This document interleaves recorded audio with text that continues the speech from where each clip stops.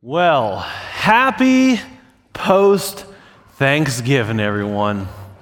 You made it. Hopefully all your travels went well. Time with family was a blessing. But it's always good to be together with our church family after you've been with our regular family as well. And I'm glad you guys are here. Hopefully you're staying warm. We were the smart ones that decided to camp out in this cold weather for Thanksgiving. Yes, it was a little bit chilly. But we had a great view of the lake, and we survived. So it was great. A lot of great family bonding time, trying to stay warm. But I'll be honest, when it comes to Thanksgiving, I'm a little weird. I am. I like Thanksgiving food, okay? I like Thanksgiving food. In fact, my mother-in-law made an awesome spread for Thanksgiving. It was all very delicious. My mom makes delicious Thanksgiving food, and I enjoy it. But I never actually look forward to it. Like, I don't ever think, oh, yes, Thanksgiving food. This is the time. I'm ready for this. This is my game. I'm ready for some Thanksgiving food. Let's do this. You know, the green bean casserole, check. The turkey, check. Gravy, check. Mashed tates, let's do this. I don't ever get jazzed about it. I don't know if it's just like I think, oh, this is just, it's all mush. It's like grown-up baby food. I don't know. But it all tastes good. Maybe that's by design. I don't know. I'm weird like that. I think about it. Like, why is cranberry sauce not a sauce? It's some gelatinous substance to keep you like, you know, that palate cleanser between the various different mushes. I don't know. I'm weird like that when it comes to Thanksgiving food. And but you know what? Our family is probably weirder than you think it is, right? You all get together. Maybe, you know, you're the weird uncle. Maybe you don't know you're the weird uncle. I don't know. And sometimes conversations can get strange and awkward at Thanksgiving. Everyone's invited. Who knows what's going to happen? You know, maybe you're the one always stuck at the kids' table no matter how old you get. You know, it's like, I'm like 50 years old. Why am I still at the kids' table, you know? Whatever it might be. Family is interesting. Family gets weird, and we all love each other. We have these common bonds bringing us together, and it is weird, and it is beautiful, and it's strange, and it is awesome. And when you look at the church family across the globe, things get real weird real quick, right? Now, if we look at just the Baptist family, if we look at just Baptist denominations and strains and stuff that we have, hey, we got all types. Check in on this. Or we got Liberty Baptists. We got Free Will Baptists. We got Confessional Baptists. We got Fundamental Baptists. We got Independent Baptists. We got Landmark Baptists. We got Old Regular Baptists. And we have Regular Baptists. We have Cooperative Baptists. We have Separate Baptists. We have United Baptists. We have Reformed Baptists. We have Primitive Baptists.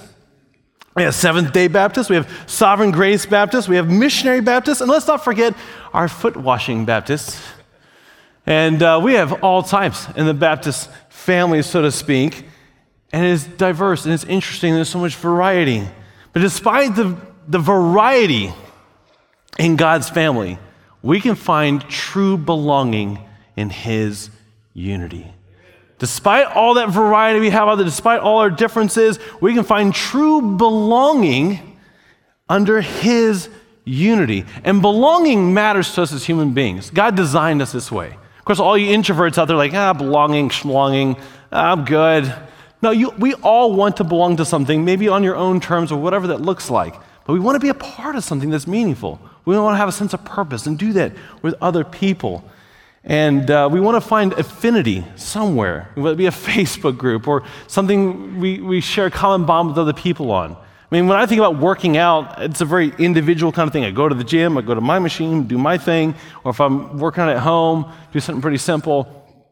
I mean, a lot of people who like to work out, man, they're doing like Camp Gladiator kind of stuff. Let's all work out together and be a team and do this. And that's cool, you know? And it's different. But we all want belonging. But what does it mean to belong to the house of God?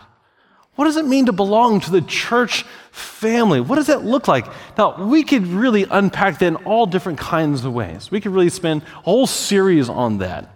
But I want to zero in on how the Apostle Paul uses a particular Greek word, okaios, which means belonging to the house of God. The root word is oikos, which means family or dwelling. And so the Apostle Paul uses this Greek word to convey some very particular things about what the household of God is about and what it looks like and what the church family is supposed to look like and what it is about as well.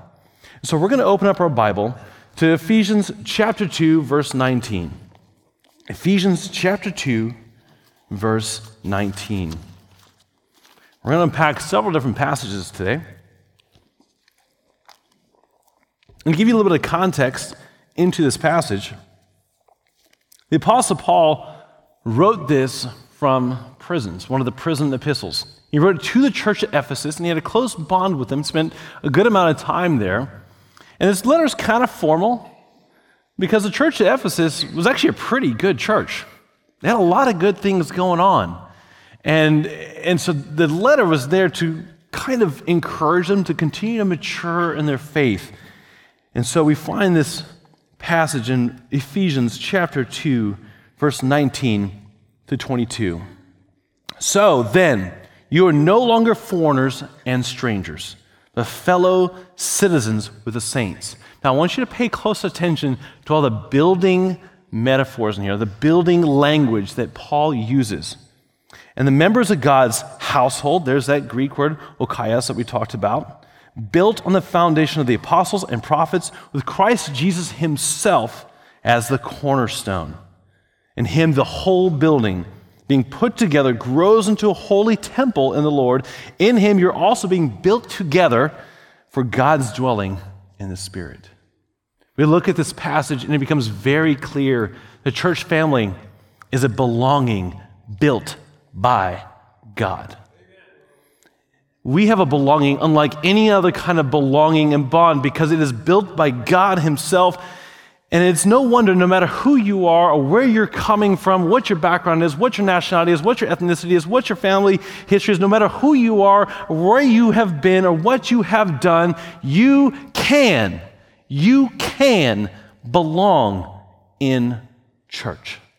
And it's only because God himself has built it. Now, I recognize there are many people that feel like they don't belong in church. I totally understand that. We got our own language. We got our own rules. We're weird. If you didn't grow up in the church, you got to understand that. We're weird. And for those of us who've grown up in the church for a long time, we don't recognize that. There are many people that don't feel comfortable in a church. And there's a lot of thoughts that run through their head. And guess what? That's okay. And if you're listening to this online or you're here visiting and those thoughts are running through your head, let me know. I want you to know this is a good church. This church will let you feel like you can belong. I mean, we had one Sunday where a guy walked into our front door with a chicken on his head. I kid you not. And guess what? It was just another Sunday. You know? Y'all are a good church. I really are. I want to talk to you as the Apostle Paul talked to the church of Ephesus. You are a good church. You make people feel belonged? Is that even a word? You make people feel like they can belong here. Continue that good work. I want to commend y'all on that. Now, how is this accomplished? Well, God built it. Well, how did he build it? Look back at actually verse 13 in chapter 2. It says this, but now in Christ Jesus, you who are far away, talking about the Gentiles, have been brought near by the blood of Christ.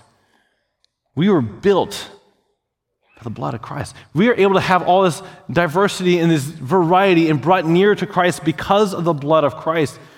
And the Apostle Paul is addressing the Gentiles here. Now, quite literally, we're physically far from the epicenter of God's presence, the temple in Jerusalem. And when the temple curtain was torn in two, the Apostle Paul made it very clear, hey, you've been brought near because the blood of Christ has now torn down that separation. We all have access to the Heavenly Father through Jesus. Because of the blood of Christ, we all can now be brought near to God. And that's a beautiful and wonderful thing. Look at verse 19, and actually in Romans chapter 8, verse 15, the Apostle Paul talks about how we've been adopted as sons. There's a spirit of adoption. We can actually cry out to the Father, Abba, Father. We've been adopted into God's family because of the blood of Christ. Christ's death was the price for our adoption to his family.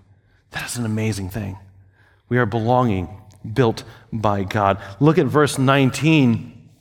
The Apostle Paul says, we are citizens with the saints. We are all citizens of the same affinity, the same group, the same kingdom of God. These walls have been torn down between Jews and Gentiles. And the idea of citizenship to the Apostle Paul would have been very, very important to him. He was a Jew of Jews. He was a Pharisee, but he was also a Roman citizen. He had this amazing pedigree of both being a high-ranking Jewish person with a lot of respect and also having a Roman citizenship, which was a big deal. There's only one citizenship that mattered to Paul, and that was his heavenly citizenship. And it's easy to get caught up in our affinities to different groups, maybe even nationality, like, I'm an American, I'm a this, I'm a that. There's only one belonging that truly matters, and that is a family of God. And this is key, because we can find our belonging in all kinds of places. But if we don't recognize the value and the importance of becoming a part of the family of God, we're missing out. Look at verse 20. Verse 20 talks about Christ as the cornerstone. About a year and a half ago, we had this really bad drought, and this summer was awful too. We started noticing some cracks in our walls. Well, there were some, but they started to get a lot bigger. And the cracks in our tiles started to get a little bit wider, a little bit bigger. We had some doors at the top of the house that didn't quite close anymore, a toilet that didn't flush real great, and we started to get really concerned. Okay, it was bad, but now it seems to be really bad. This foundation seems to be really kind of breaking in half. And so we called somebody in to inspect it, and sure enough, it was about 3 inches too low. So really, if you get really much further into this, your plumbing's going to get broken. You're going to have some serious issues. And so we had to pay a company to come out, dig up underneath the foundation, and jack it back into place. And I could actually, there was a crack in our garage running across the floor. And I actually stood in the garage as they were slowly jacking it back into place. And I actually stood there and watched as that crack would slowly close up. It was a cool thing to watch. But when the foundation of a house is broken, it affects everything else. Amen. Christ must be the cornerstone. When the ancient people would build a building, they would take a literal cornerstone. They would make sure it's perfectly cut and make sure it was aligned in a particular way. They would take that perfectly cut stone, put it in the literal corner of what they were building, and the whole house, the whole building was aligned with that cornerstone. If the cornerstone was off, the whole building was off. If Christ is not the cornerstone, everything is off. With Jesus as the cornerstone, the house of God is built true. Christ must be the cornerstone. In Isaiah, he talks about the Messiah being a cornerstone that people could build their lives upon, that would give them an unshakable faith. And on the flip side, Jesus actually quotes Psalm 118 in Mark chapter 12. He says, and he makes it very clear that he is the cornerstone that's going to be rejected. There are those who will build their lives that belong to the church family, belong to the family of God, that build their lives upon the rock of Christ, but there are those who reject that cornerstone. And you cannot reject the cornerstone of Christ and still want to be part of the church family. You can't. Our family is built by God on this cornerstone. You can't say, I wanted all the benefits of being part of a church fellowship, all the fun that comes with it, all the great things of being part of a church fellowship, but no thank you, Jesus. I'm sorry. You can't. This belonging is built on the cornerstone of Christ.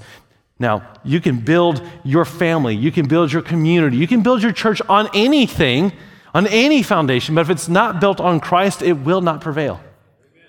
Contrast this to the temple of Artemis. It was actually right there in Ephesus, a beautiful temple.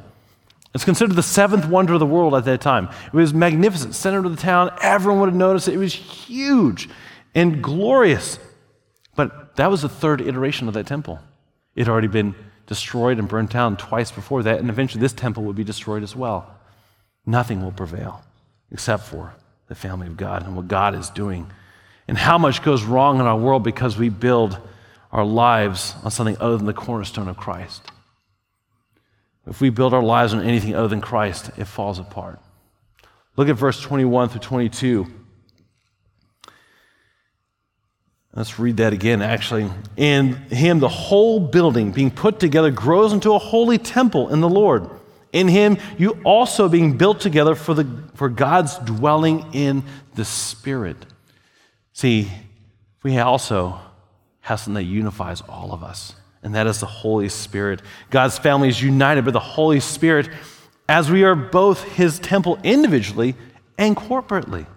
God is moving in us individually. His Spirit is moving through us if we accepted Jesus Christ as our Lord and Savior, but also corporately. Together, the Spirit moves through us and challenges us and encourages us for this. You know, if we are his temple, then what's our purpose? Our purpose is to worship him. Our purpose is to lift up the name of God. This temple language would have been very poignant to those in Ephesus, for that temple to Artemis there. What do you do at a temple? Well, you worship. At the temple of Artemis, they worshiped someone. But it wasn't the God. It wasn't a living God. It was Artemis. And so daily we have this contrast for the church of Ephesus to see this. We are a temple, a real temple. We worship the living God, not something that's not alive. And God's family lives to put God first. That's what we are about. In Romans chapter 12, verse 1, the Apostle Paul says, offer yourself up as a living sacrifice. As a church family built by God, this is what we're built for worship. For worship. Now, let's continue reading in 1 Timothy chapter 3, verse 15.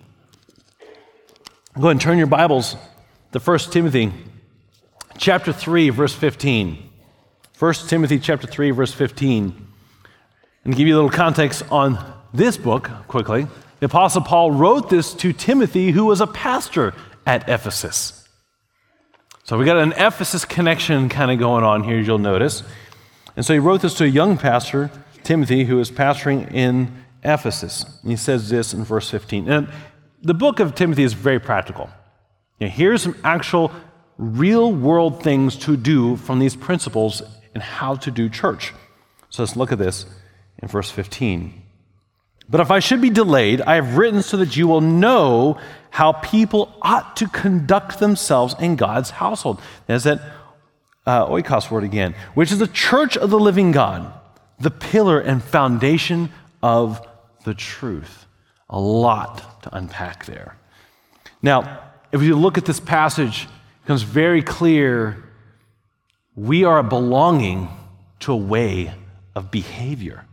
He uses the word conduct. And now I was kind of hesitant to use the word behavior because I think it can kind of lend itself to some unhealthy Christian living notions about behavior modification, or maybe some Phariseeism or legalism, or just maybe some hypocritical attitudes. If I just work on my outside, my behaviors, and not really considering my motivations, that can be a dangerous thing. But at the end of the day, if we're part of God's family, there should be a certain conduct we expect. You know, with kids, it's like, okay, you can behave one way at home, but hey, at church, don't you embarrass me at church. Right? Don't you embarrass me at church. But we sort of expect there should be a certain kind of conduct, not just at church, but as believers, as part of church family. You know, and as parents, it's really easy to get caught in just the behavioral element of things too, right? If I'm just being honest. Sometimes we get so caught up in I just want you to do the right thing. I just want you to learn this behavior and get caught up in that. You know, because sometimes we think, if I can just get them to practice certain behaviors, I can build in them a certain character. And to some extent, that's kind of true. Like if I can get you just to clean your room, then maybe you'll learn to value and be a good steward of what you have. If I can get you to, you know, pick up after yourself or to not hit your brother, maybe we can value peace and unity, right? And we work on these things, but sometimes we have to take the time to have conversations with our kids. Like, okay, why was this a temptation for you? What were you struggling with inside that you were tempted to not be honest in this situation? And have those conversations. But sometimes you can't have those conversations because you're in a parking lot and you don't want your kid to get run over, right? And so we have to learn how to do that. So as parents, I get it. It's really easy for us to get caught up in just focusing on behaviors. especially with our kids. But it's very easy to forget the why. Why we do a thing matters as much as the thing we do. Why we do a thing matters as much as the thing we do. Because here's the deal. At the end of the day, the conduct and attitudes of God's kids should reflect the commands and attributes of the Heavenly Father. At the end of the day, our conduct and attitudes of God's kids should reflect the commands and attributes of their Heavenly Father. And sometimes as parents, we get to see that come to fruition, and it's a beautiful thing. We were at some kind of indoor fun park place, and they had all kinds of games and activities for kids to do in there, and they had some bumper cards, and some of these bumper cards actually rotated upside down, and of course, none of my kids would do it. They're like, but Daddy, you have to do it. I'm like, all right, fine. I will be the guinea pig, and I will get on the bumper card that turns the upside down, and to much of their own hilarity and laughing, I endured this. And I kept my lunch down. That was a win. And then they decided to go do the rock climbing they had over there, which was really cool. And they got them all strapped into their harnesses and they're ready to go. But there was one little girl that had gone ahead and was in their harness, strapped up, and it was at the top of one of the rock climbing things. And her mom was down at the bottom trying to cajole her to come back down, and the girl was not having it. She's like, no, I got up here, but I'm too scared to come down. And the worker there was trying to get her, encourage her to come down. She wouldn't come down. And eventually she looked at Lively and she said, you want to help her come down? And Lively's like, sure, I'm ready to go. And Lively climbed up and got up next to this little girl and kind of showed her way to come back down. And the girl borrowed, I guess, some of her courage or whatever and felt safe and came back down and to her mom, and everybody was happy. I was so proud of her. I was. We get chances to brag on our kids sometimes. I'm proud of my oldest daughter, Hanale, when she was there was a new kid at her one-day academy. She took an initiative to welcome her and make sure that she had a friend. Why we do a thing matters. And we're motivated by love. We are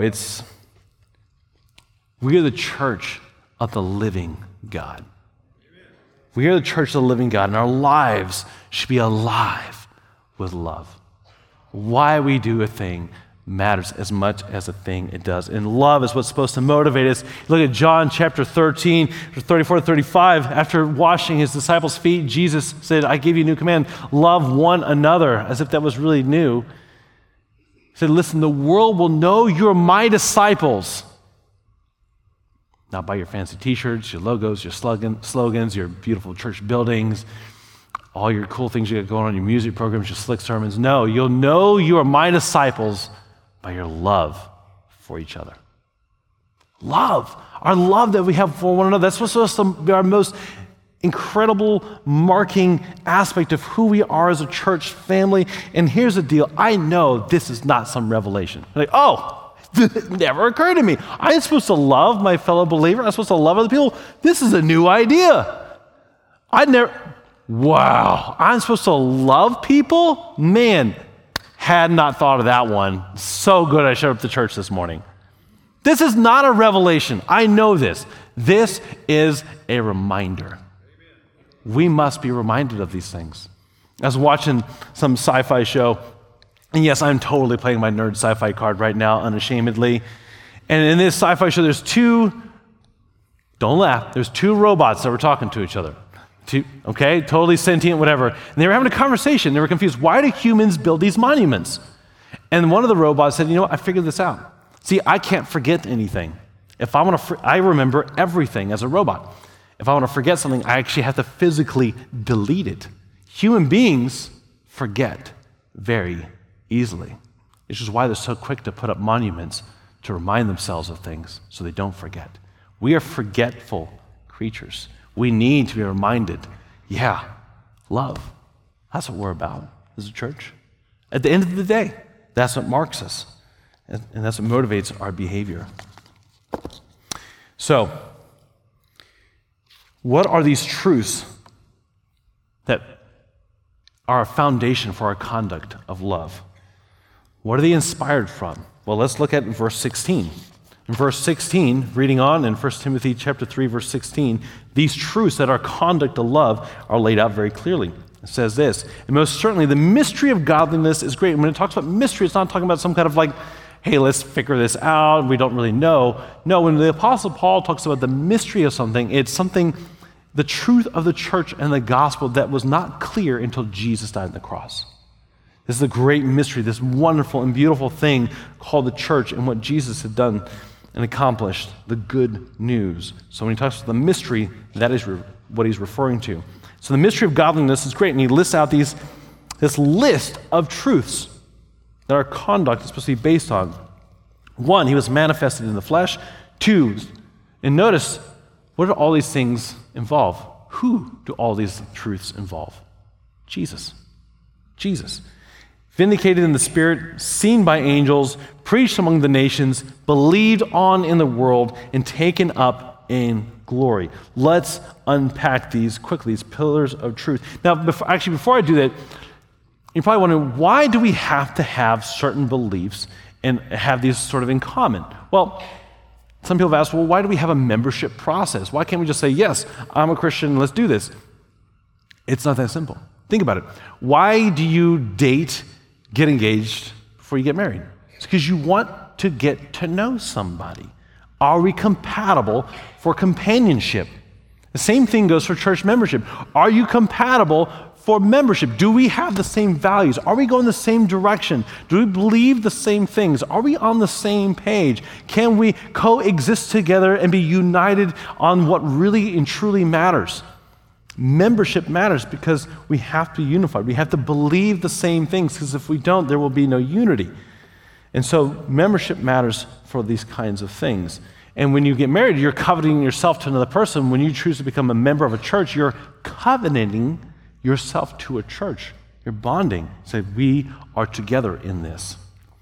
And so let's unpack these truths. The first one, he was manifested in the flesh. That's talking about the incarnation of Christ. Jesus was homoousios, the Latin word meaning of the same essence of God, the same kind of nature of God. He is 100% God, 100% man. It is a mystery. It is true. But if Jesus was not God, the gospel does not work.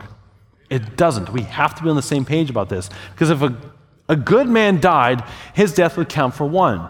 But because Jesus was God, he was infinitely good and able to cover an infinite amount of sin guilt. It only works if Jesus himself dies on the cross. So we have to believe this pillar. In the second line, vindicated in the Spirit, some interpreters will say this is a reference to when Jesus was baptized and the Spirit descended upon him.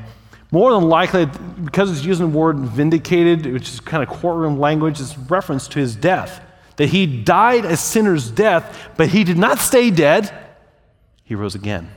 And his rising again, his spirit being quickened and raised, is a vindication that he was God, that he was pure and holy and good, and that is for us to celebrate and good for all. And then it says, seen by angels. This is a testimony to his heavenly presence and that his witness, not just people on earth, but also by the heavenly angels as well. And the fourth line, preached among the nations, referring to the fact that Jesus offers salvation for all peoples. It's not just for the Jews anymore. It's not just for a particular kind of person. The salvation that Jesus offers is for everyone. Now, many will reject, obviously, but it is offered to everyone. See, it's not just that we're not just a moral people. We're a missional people. We can't just be a good people. Being good is not good enough if we're not willing to go. We can't just be good enough. We must be willing to go. We are not just moral people. We are a missional people. If salvation is offered to everyone, then we are a part of that. We get to offer that. And the fourth line, preached among the nations.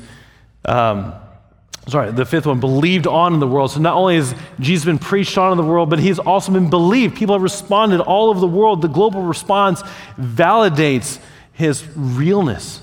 It's a testimony to, hey, it's offered to everyone, and everyone, there's at least one person from every tribe and tongue that will respond to this.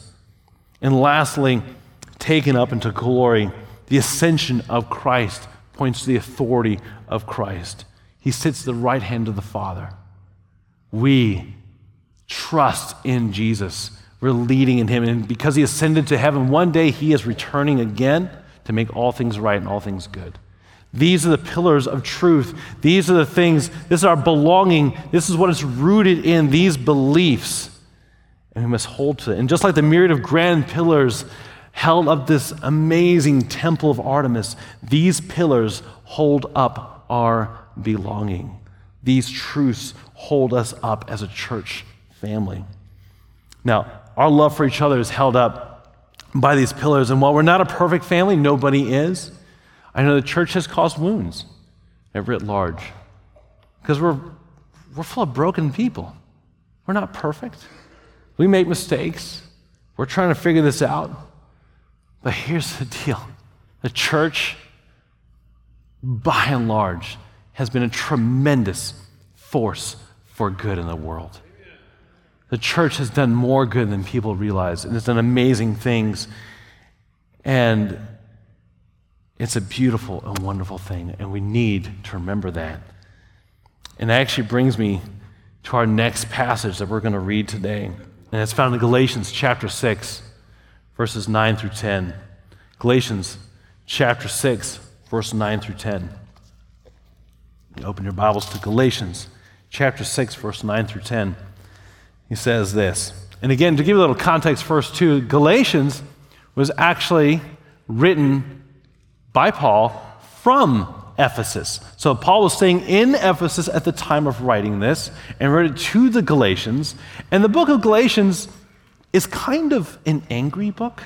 The Galatians, and kind of for good reason, the Galatians were really struggling with some Judaizers, some people who were putting some extra requirements on top of the gospel to be saved. And the Apostle Paul was lit about this. I mean, he was not happy. And in fact, at one point towards the end of the book, he actually takes the quill out of the scribe's hand and writes it in his own hand. He says, and now see here, I'm writing this with my own hand in bold letters. Paul basically invented the all caps text, okay?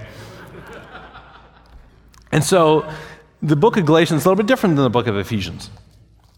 And so let's read this passage. And so he's confronting this Judaizers, which again, this would come up again in the Jewish council in Acts chapter 15, talking about making sure they had everything straight about these kinds of things. But let's look at chapter 6, verse 9.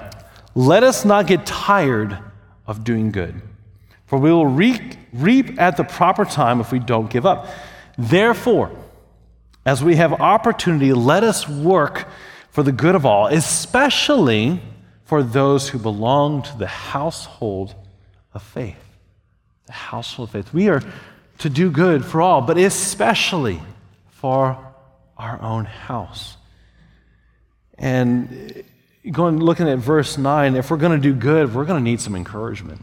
Doing good requires something of us. It's not passive, it's active. It requires us to pour out of ourselves. It requires sacrifice. It requires dedication. All those of you who faithfully serve every Sunday in your various different tasks, it requires your time. You give up. You could be doing anything. But to do good requires something from us. To give up something. And I got to brag on you again. This is an encouraging church. When Pastor Wes addressed us, say, listen, hey, this month is, I think October was Pastor Appreciation Month. And the cards that y'all gave us and the gifts, you guys, y'all make it easy to serve you. You're a good church. So thank you for the encouragement. I always count on some of y'all to give an encouraging word, and it makes it easy to serve. Keep up the good work. We're proud of you. Keep encouraging. We need this. We need to invigorate each other in our optimism. We need to invigorate each other's optimism, because here's the reality. It is so easy to get jaded. It is so easy to lose sight of what we're doing. It is so easy to become cynical. I remember when I was studying youth ministry in college, my youth ministry professor, Huli Goddard, he shared the story of how he was at a big youth convention, and he was up on stage with a fellow youth pastor who had been in the ministry for a while, and out in front of them was a crowd of thousands of youth. And this other youth pastor told Huli, he said, man, look at out there. Look at all that filth. And my youth pastor, Professor Huli Goddard, was just taken back. Like, how did you get so jaded? When Jesus looked out of the crowd, he had compassion. He looked at the crowd and saw they were like sheep without a shepherd. It's easy to get cynical and jaded. We have to invigorate each other's optimism. Look at verse 10. We need to also engage in opportunities. You know, a family that does not take care of its own is not the kind of family that other people want to be a part of. Think about that. If we don't take care of each other, who would want to join our family? We have to take care of our own. And, you know, our food pantry is an awesome ministry. And if you're a church member, you have access to that 24/7, no questions asked. We will take care of our family, and we want other people to be part of it. See, we can be a family of optimists seizing opportunities for charity. We can be a family of optimists believing that God can do good work, that God can change lives, seizing opportunities for charity to make a difference in this world that God has put us in. Now, how did the early church accomplish this? Through radical generosity. Through radical generosity. And church, you have demonstrated this in an incredibly powerful way recently. You have demonstrated this in an incredible, powerful way through Operation Christmas Child. Now, you may have noticed there was a lot of shoe boxes up here last Sunday. You set a goal of 801. We reached out to every single Grow Group leader and said, all right, you tell us what you think your Grow Group can commit to in terms of shoe boxes. We heard back from every single one of you. We took those numbers, put it together, and tallied it up and said, all right, 801. Well, you brought in a lot of shoe boxes. And 801 is in the number that you brought in, except for that number was 1,081 shoe boxes.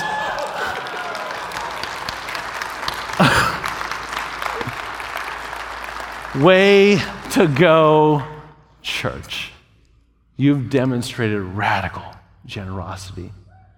The only problem we have is, what are we going to do next year? I guess our family just needs to grow some, and then we can keep this up, right? We are so proud of you guys. 1,081 shoe boxes. And that was accomplished because you believed in what God is doing. You believed in the gospel. And that is a truly tremendous thing. And that is more shoe boxes per capita than we've ever done as a church. I don't know if you know that. We did more shoe boxes per capita than we've ever done as a church this year. So well done. But God has called us to minister inside the church so that we can then make a difference outside the church. If we are not healthy and taking care of each other, we can't hope to make a difference outside of our family. We can't. And so we have so many opportunities that we make a difference in this community. We support the pregnancy center. We got the food pantry, which I mentioned before. And this season in particular, there's so many opportunities for you as well. You know, we have our huge gingerbread bash thing for families. Man, grandparents, bring your grandkids to that. They're going to hear the gospel there. Bring your friends, bring your family. We have our Christmas concert. People can hear the gospel there. The good news. We have our the city's putting on the Festival of Lights. We have huge activities at the church that the city's putting on, but our church gets to serve our community by having a really cool kids space. And you can serve and volunteer and make a difference and invite people in our community to our various different Christmas events this year. So many opportunities to make a difference. See, the church family is a vector for God's grace in both direction and magnitude. God has us going somewhere, and where we go, we are going to make a difference because He is a part of it. We are both a vector for God's grace in direction and magnitude. Now see, we may not be able to solve all the problems in this world, but we do know that Jesus is the answer. Amen. And that's what brings us together as a family. We have a belonging that is built by God.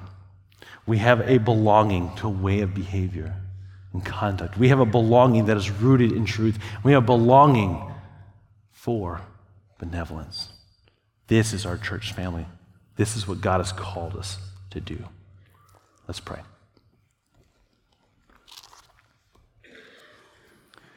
dear Heavenly Father, thank you that we get to call you Father, that we are your kids, and we can trust you for what good is, what real is, what truth is. Help us to be a house, a home that honors you. You are the architect of this home. Jesus, you're the cornerstone of everything we do here. Help us not to forget that. You have a purpose for us. So God, we ask that you would move in us. We confess to you at times we become cynical and jaded. We think, oh no, things will never change. This person will never change. But you can do good. You can change a life. Your Spirit moves in through us. So today, this morning, may you invigorate our souls. May we believe a little bit more in what you can do. Yes, we don't want to get tired of doing good because you are doing good in us. Help us not to be reservoirs of your grace, but to be channels, vectors of your grace to all those that you've placed in our lives. So this morning, as we connect with you, may we recommit our lives to being active members of your church family. And this morning, if you're not a part of God's family, and you know you're not, this is a time for you to make that decision. Say, I want that. I want to belong to something that matters, to someone that matters. I want a belonging that lasts. I want a belonging that matters. I want to be a part of God's family. Submit to Him. Submit to the one that loves you beyond measure. Submit to the one that laid down His life so that we could have a cornerstone for this belonging. We pray this in your holy and good name. Amen.